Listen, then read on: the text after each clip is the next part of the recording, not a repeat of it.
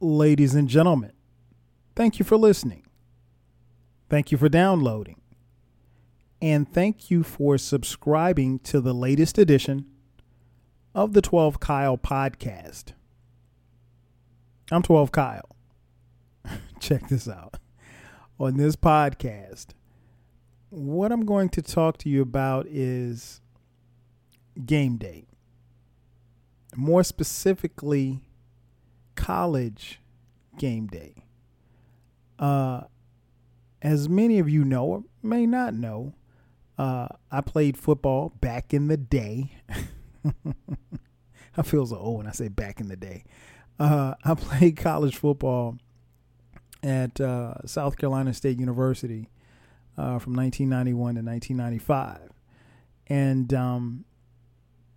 I want to give you kind of a peek into what happened on game day. Now, everybody's experience is different. South Carolina State University is a, historically black college. So to be honest, things are a little bit different there than they are at, Alabama or Clemson or Southern California. But I got the idea to do this podcast actually from my man King Germ. Shout out to Germ. One half of the almighty Frocast podcast. Make sure you check him and Queen Germ out. Shout out to Germ. He put the bug in my ear that I should, get on the podcast and talk about what game day was like for me. And it was actually a great idea. And, it's not often that Germ comes up with great ideas, but, but this is a great one. Again, shout out to my man King Germ. So I want to take you back. More than anything else, I guess what I want to kind of convey is that for those of you who watch football, particularly college football, or any sport for that matter, you see the athlete on game day, but it's so much more that goes into it than that. And so obviously there's a week of preparation that leads up to that point.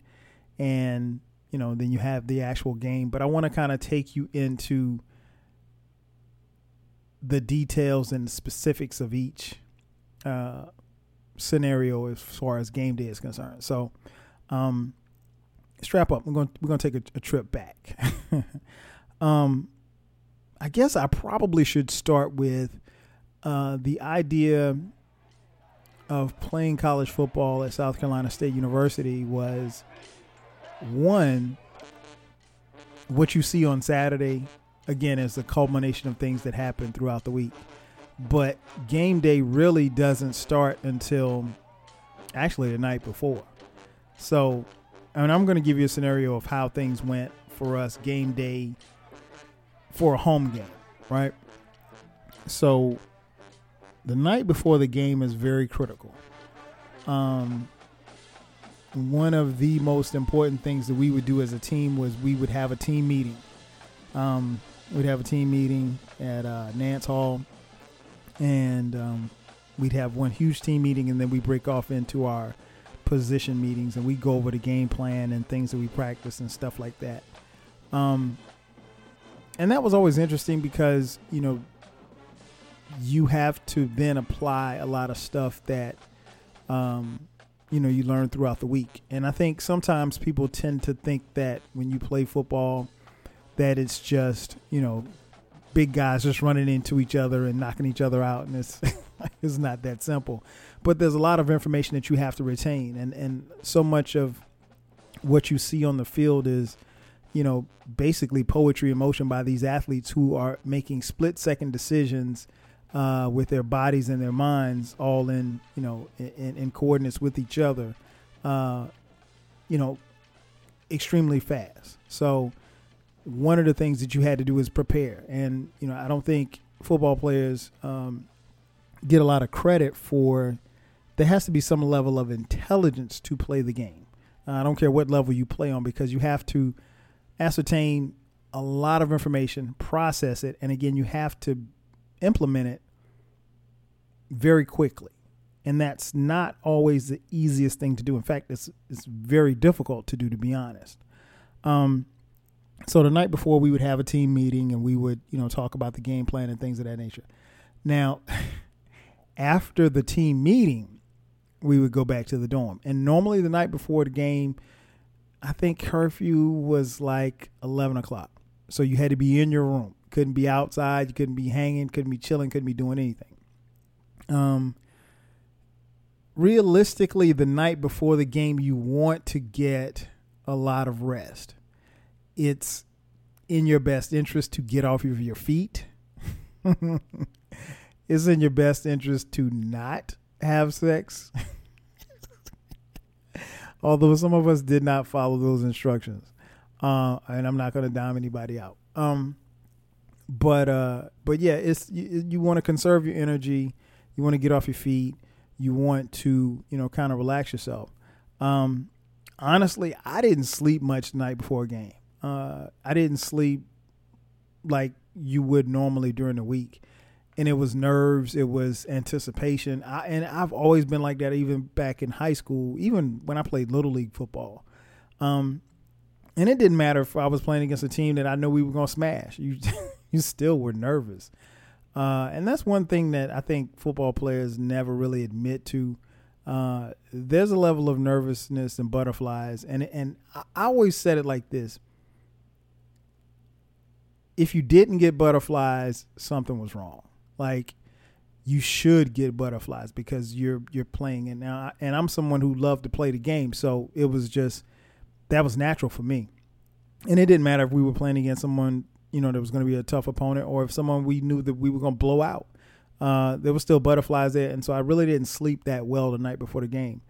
My teammates, on the other hand, I had quite a few teammates who, these cats would literally, they could stay up like all night. Like for me, I'd probably go to sleep around 1. And it wasn't because I didn't want to go to sleep. I just couldn't. Like, I tossed and turned and things of that nature. Just like I said, the anticipation of playing.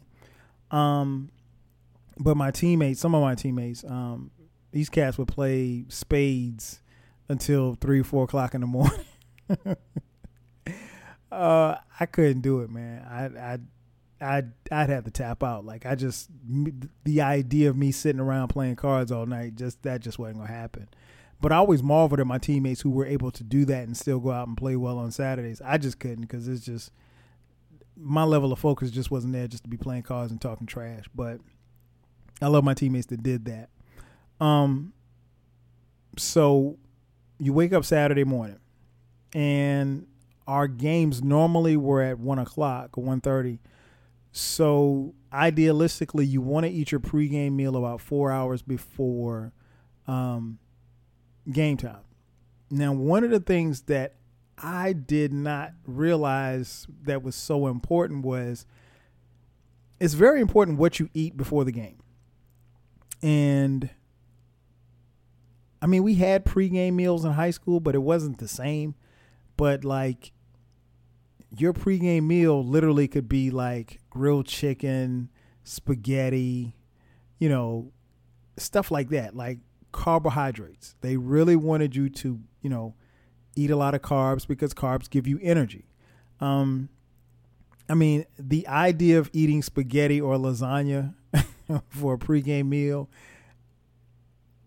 it was probably kind of foreign the first time that someone put that in front of me. And of course, now we had our pick of what we wanted to eat, but normally it would be, I would eat something like spaghetti or lasagna, or I remember eating chicken, a lot of grilled chicken, before a game.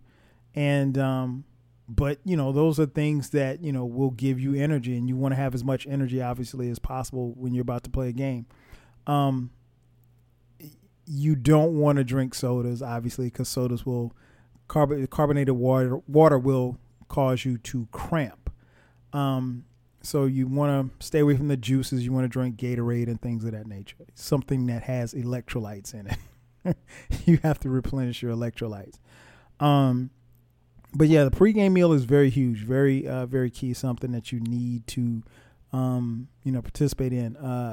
our coaches would be furious if you slept in and did not make it to the pregame meal. I mean, you only had an hour to eat, and you had to be in and out of the cafeteria from 9 to 10, because after that we had to follow the itinerary, and we had an itinerary basically of what was going to happen, all the way like every 5, 10, 15 minutes up until kickoff.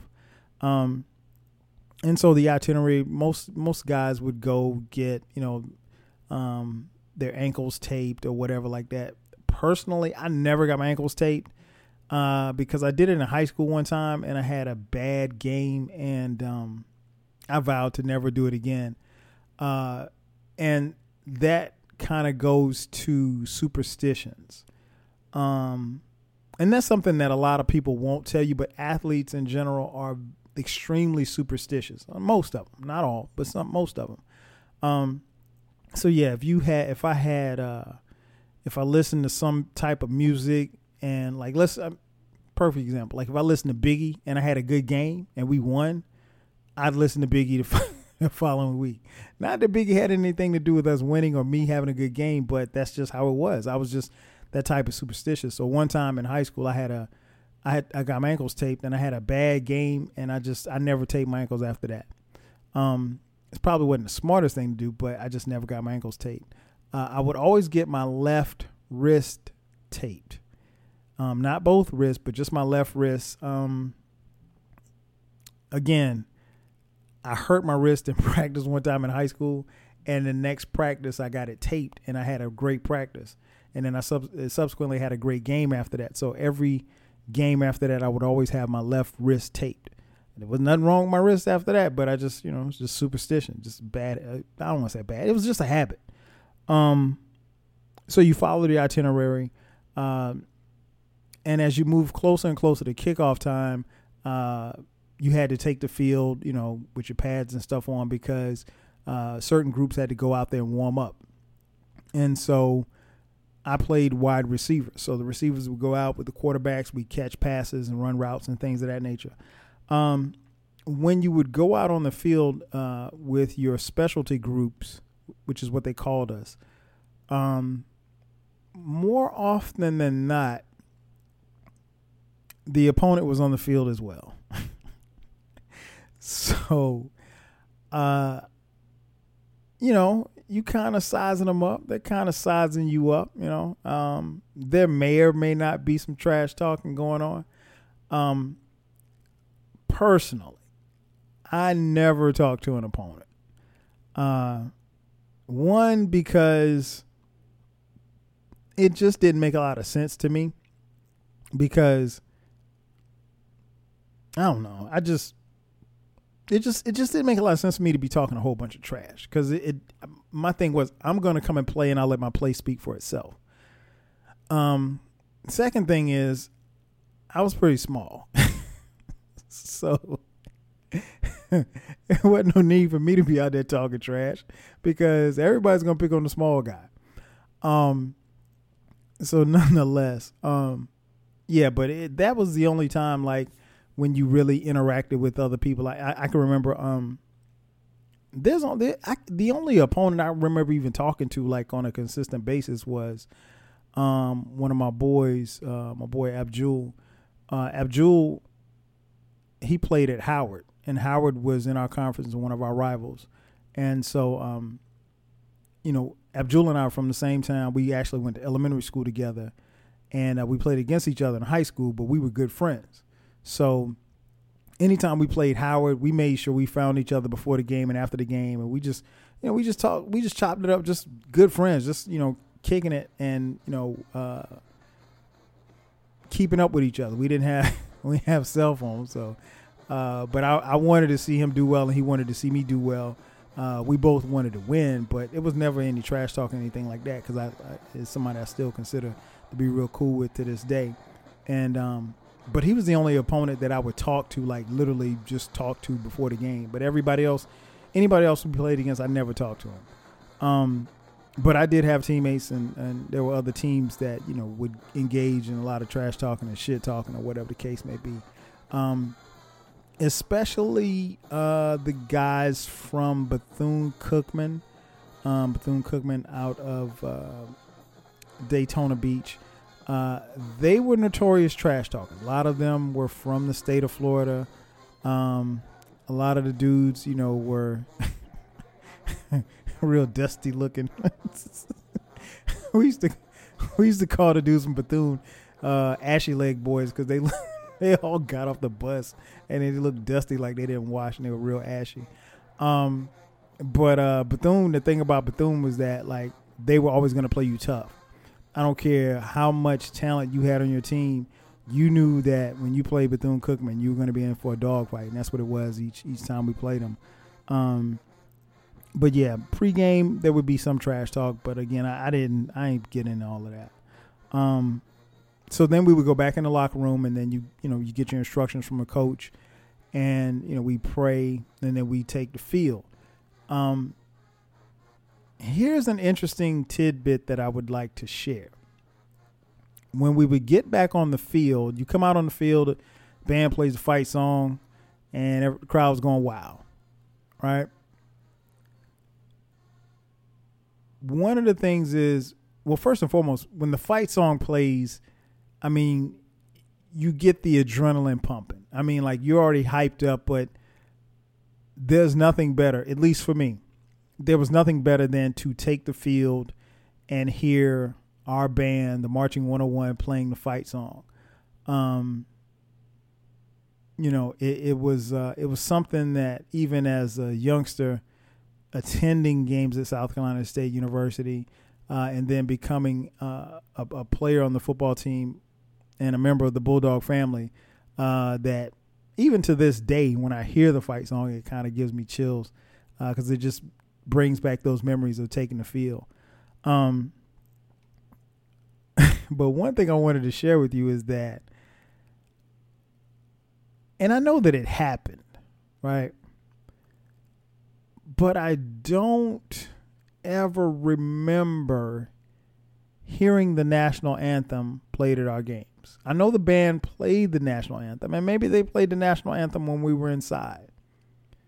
However, when you took the field, one of the first things that you heard was the Black national anthem, Lift Every Voice and Sing. And that's the song that you stood for. That's the song that you saluted for. That's the song that meant everything. And even to this day, when Lift Every Voice and Sing comes on, you gotta stop in your tracks and sing along. There are people that don't know the words to the song, but they know the harmony of that song. And it is the Black national anthem. And I say that in jest because obviously, if you've been following pro sports, all of the issues that we've had these last few years, and people being quote unquote told to salute the flag and the national anthem and to stand for the anthem.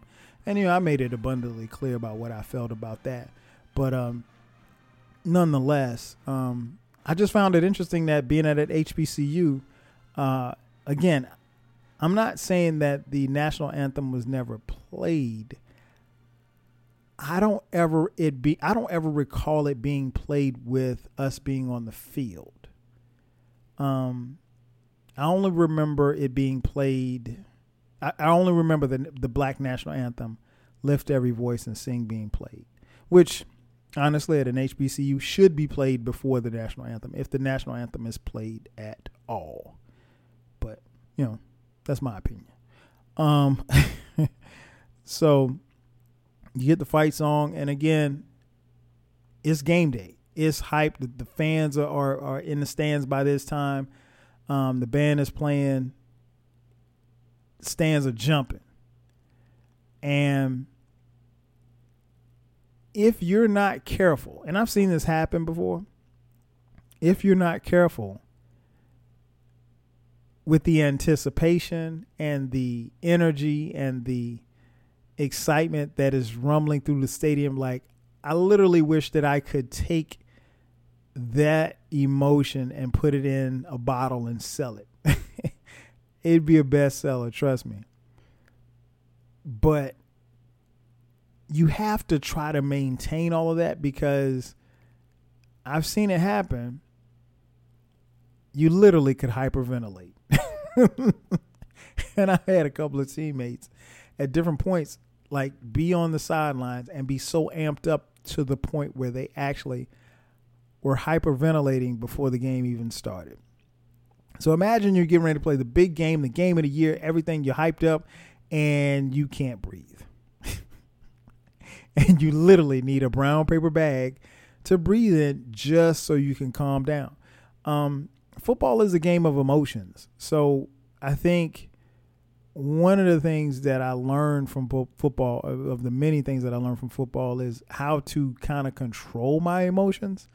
You never get too high, you never get too low. And I always found it interesting that people say, "Oh, Kyle, you're so even keel."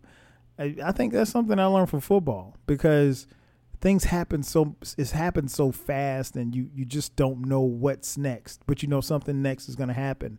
But yeah, you can't let your emotions get the best of you. You want to be excited, you want to be, amped up, but you also want to play under control. And I'll let you in on a little secret. For me, the hardest play was the first play. I don't know why, but it was like that for me from the time that I started playing football. I started playing organized football at the age of 8, right? And the first play is the hardest play, because like there's so much anticipation. You're going against this opponent. You don't know if this opponent is gonna, you don't know what they're gonna do. It's just the anticipation of it, and everything is kind of compartmentalized and bottled into that one emotion. And finally, once you get that first play over, he hits you or you hit him, then you can kind of breathe a sigh of relief, and then you go on to the next play. But the first play, man, was always difficult for me. Not hard to execute, but it was just like, it's kind of hard to put into words, but it was a lot. And that's something, like I said, that I never grew out of. So obviously you go on, you play the game, and, it's always a battle. One of the things that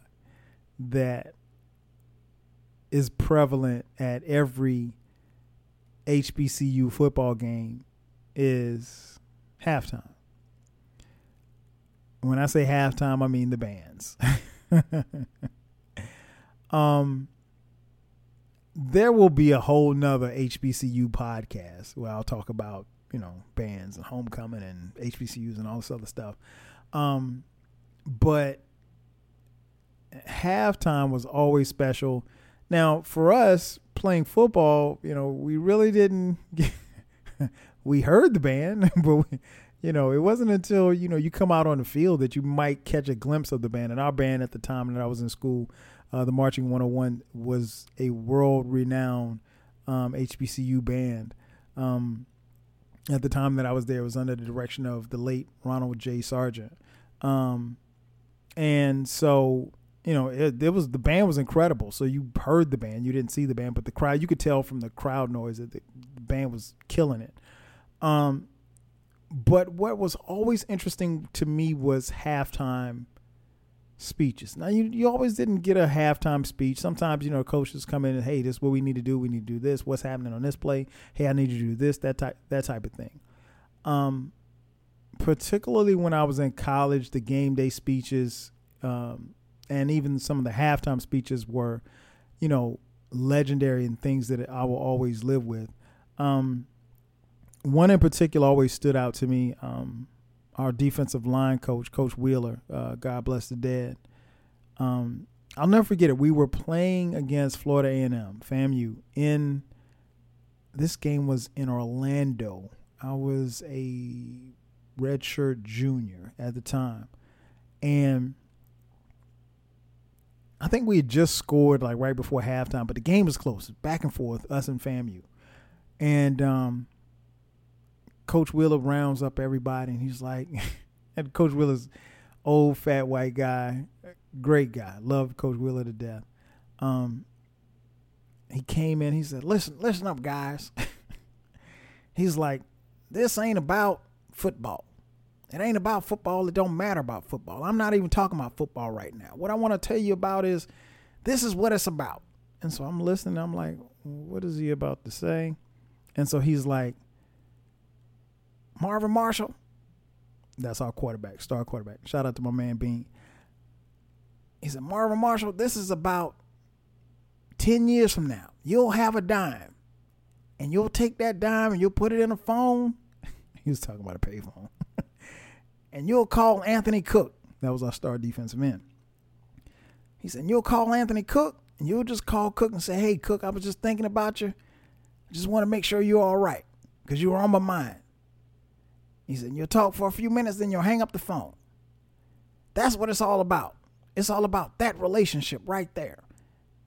These games will go on and you'll go on in life and all of this stuff will happen, but it's about the relationships and the bonds that you make with the men in this room."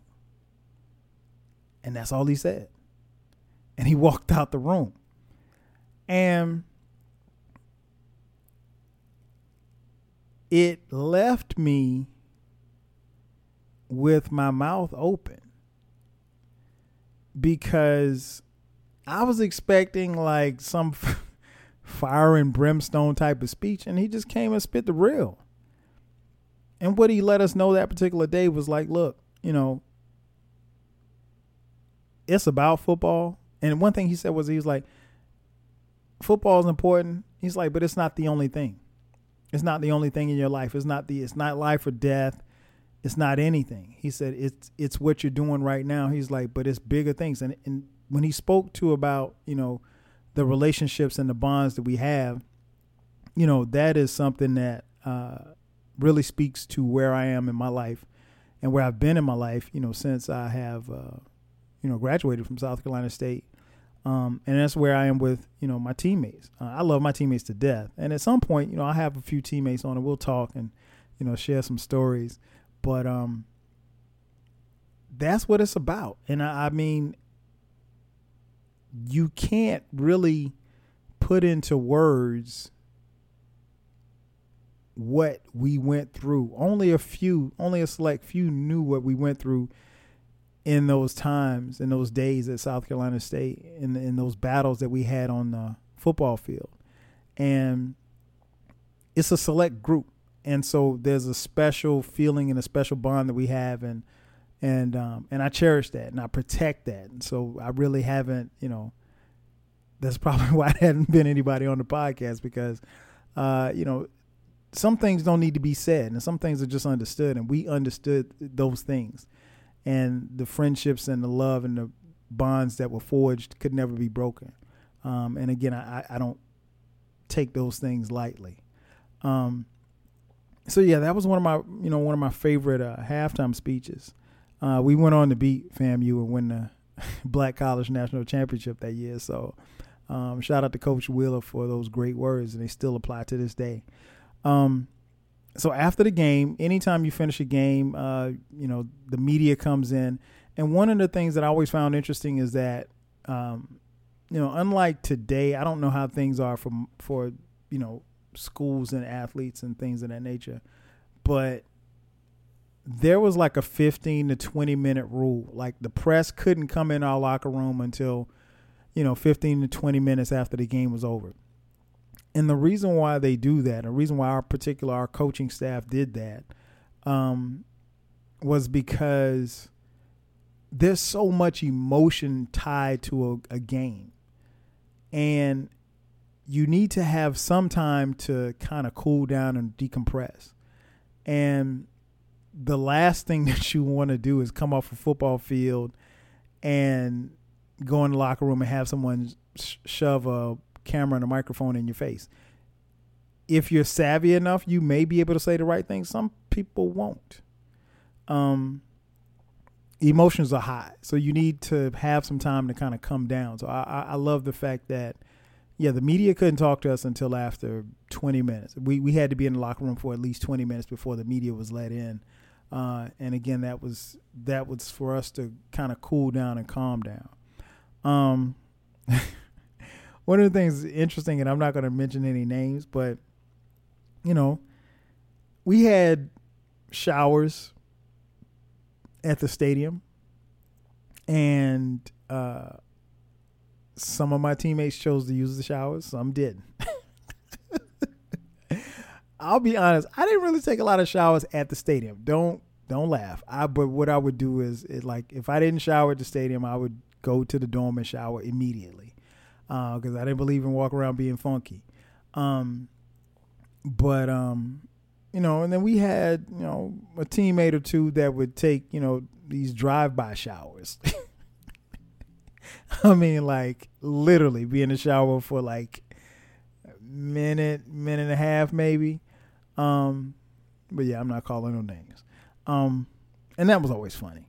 But what was really interesting was the way that the area outside of our locker room was set up, was that there was a area where you could come and stand, and like normally after home games, that's where your parents would come. So your parents, family, friends, they would come and stand in like this little waiting area outside of the locker room. And yes, girlfriends would come too, right? Or maybe girls that you were seeing would come, right? Fortunately for me, I don't think I ever had anybody that I was seeing, or any girlfriends show up at the stadium. But I do remember one time, and my dad will never let me forget it. My dad came down to a game, and so he's waiting in the area, and I came out of the locker room with my man Mo, and let's just say Mo had a couple of people waiting on him in the area, and my dad peeped how Mo. Now Mo wasn't married at the time. He wasn't dating his wife, because he met his wife at school too as well. Shout out to Tara. My dad peeped how Mo had like 2 or 3 girls waiting on him, and he was able to talk to all 3 of them with none of them getting, near each other. And he kind of basically worked the area and got out of there without, being compromised, if you will. And he told me that day that he thought Mo was a player and I wasn't a player. I don't know what he's talking about. So that was always interesting. And then like you would leave the area, and then when you, like where our campus was set up, there would be a lot of, obviously fans and stuff, and alumni tailgating and stuff. And, you'd walk through the tailgate area, and, you'd probably get a money handshake. And what I mean by money handshake, you know how people give you dap, and they give you dap, and the next thing you know, it's $100 bill in your hand. Now, I say that in jest, but I'm being honest, because at that particular time, you could not, it was illegal to take money from alumni. In fact, it still is. However, someone who you are listening to may or may not have taken money from alumni. I'm not snitching on myself, but I do think the statute of limitations have passed. So if I did take money, it was for burgers and stuff like that. So that was always cool, walking through, tailgate area. And I mean, the cool part about it was the alumni, they knew who you were. And so, hey, come on over here and get some hot dogs, get some, come get some chips, go get some fish. And so, you walk through there, and you stop at like 2 or 3 tailgates. You basically eating for the night. You could take food back to your room to kind of chill. And that was the last thing too, like game day. The last decision that you make on game day is, do I party or do I chill? And that was always an interesting question. I remember, particularly when I was younger, like my freshman and sophomore years, and I wasn't playing as much, if at all. Uh, shit, I was going to party. Ain't like I was tired. But as I got older, like my junior and senior year, I didn't party as much after games. I think I was probably more tired. I know by the time my senior year rolled around, I had so much invested in football, mental. I think probably more mentally than it was physically. So many emotions that it was draining. So by the time the game was over, like, I'm gonna be honest, like when the game was over my senior year, I just wanted to chill. I didn't want to do nothing. You know, my teammates, man, we going to this party. I said, okay, I'll holler at y'all later. I actually kind of wanted to get away from the game. And I was also, you know, looking back at it now, I think I was probably preparing myself for life after football because there wasn't going to be an NFL. And, you know, at that particular time, I was, you know, really focused on graduating and, you know, moving on to the next chapter of my life. So, and it wasn't easy to walk away from my first love, which is football. So, but yeah, that at that particular time, you had to make the decision on game day, you know, do I party or do I chill? And if you chose to party, you know what, that's a whole nother podcast. But ladies and gentlemen, thanks again for checking out the latest edition of the 12 Kyle podcast. I'm your boy 12 Kyle. I'll catch you guys next time. 5,000.